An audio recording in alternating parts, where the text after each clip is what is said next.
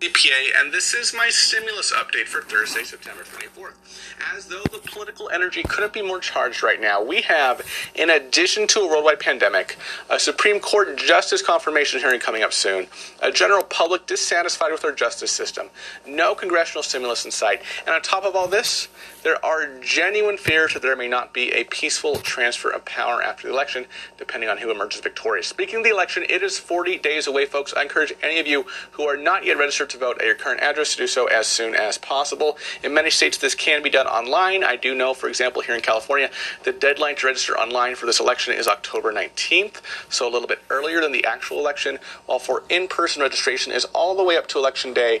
Those are just the rules for California. I don't know about your state. Go to vote.gov, that's vote.gov, select your state from the drop-down, and we'll tell you exactly how you can get registered to vote in your state. All right, stimulus.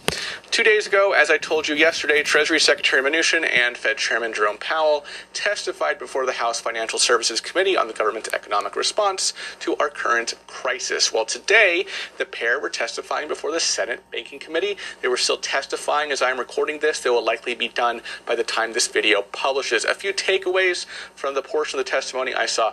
Mnuchin expects strong third quarter growth, particularly in manufacturing, housing, and retail. He admitted that some businesses and groups need more relief and that he and Trump remain committed to providing support for American workers and businesses, and they attempt to continue to work with Congress on a bipartisan basis to pass a Phase 4 relief package.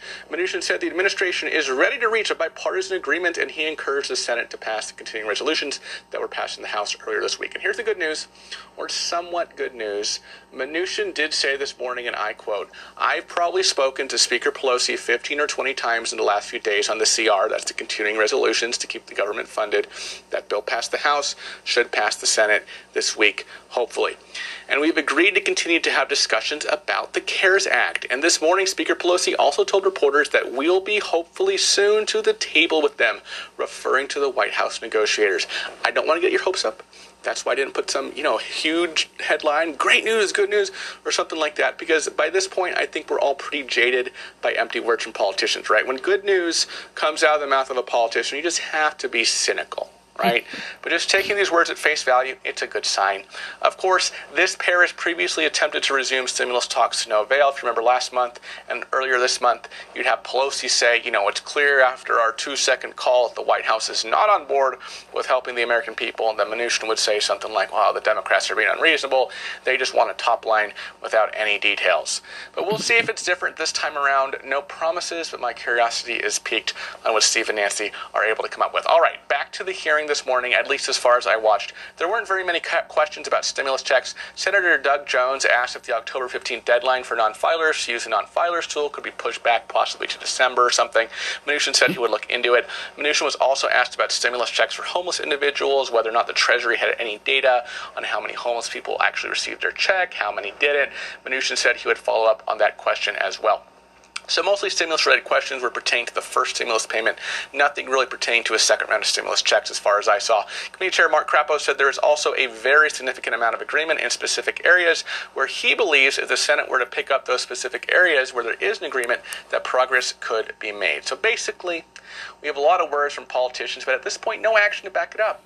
Mark Cuban, for one, is renewing his call for $1,000 stimulus checks every 2 weeks for 2 months. I went over his proposal about 3 or 4 months ago. Link at the top of that screen to that old video. As for unemployment, initial jobless claims increased slightly to 870,000 from 866,000 for the prior week. And FEMA only has about $3 billion left in the $44 billion pot for the unemployment boost under Trump's memorandum. And on the topic of unemployment, my home state of California, which is beautiful when it's not on fire, but terribly mismanaged in so many ways. It stopped accepting new applications due to just terrible management of the unemployment system. Fraudulent claims, you name it. My own business, Alec Media LLC, has received a number of fraudulent unemployment claims from individuals that I have never heard of who are claiming to be my employees. Anyway, things are pretty bad. I know most of my viewers don't live in California, so I'm not going to dwell on this topic too long, but I'll put a link down in the description below for those interested in learning more about what's going on in the California Unemployment Office. Washington Washington State ESD tweeted yesterday that $300 benefit payments are on their way. Reminder that all payments may take a little longer this week and you may experience slight slowdowns due to the volume we're processing. I'm taking them at their word, so I've changed Washington State color on my map to dark purple. Oregon reiterated yesterday, we are on track to distribute LWA benefits by the end of September and waiting week payments by the end of November. So I'm keeping Oregon yellow on my map for late September. Virginia, no updates. Website still says by September 30th, so they remain yellow on my map. South Carolina, unfortunately, still seems to be giving some people grief. South Carolina said yesterday, we are working to quickly implement our LWA benefit capability, which will include an enhanced identity validation process. While we are making these changes, some claimants will experience unusual responses from the web portal system, yada, yada, yada. I'm still hoping by the end of this week for payments there, but as those of you in South Carolina know, they have pushed back the date a couple times for many folks, so it is what it is. All right, everybody, that'll about do it for today. I hope your fall is off to a great start. And remember, folks, a week from today, there will only be 3 months left in 2020, if that is anything to look forward to at all. And as I said earlier, we are only 40 days away from the presidential election, so please make sure you register. Thank you so much for watching this video, and I will see you in the next one. Bye-bye.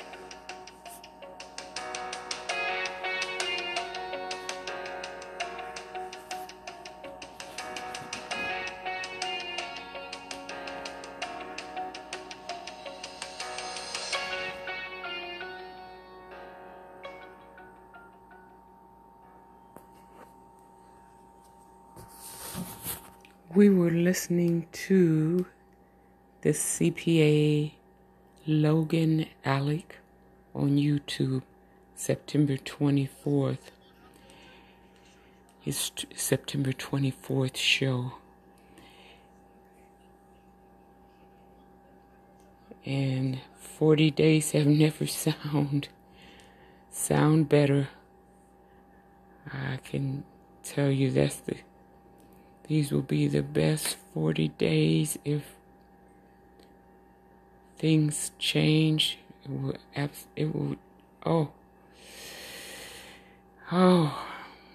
this point, you can only hope for the best.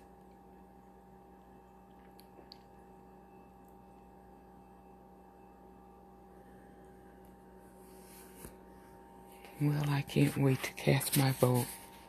How about you?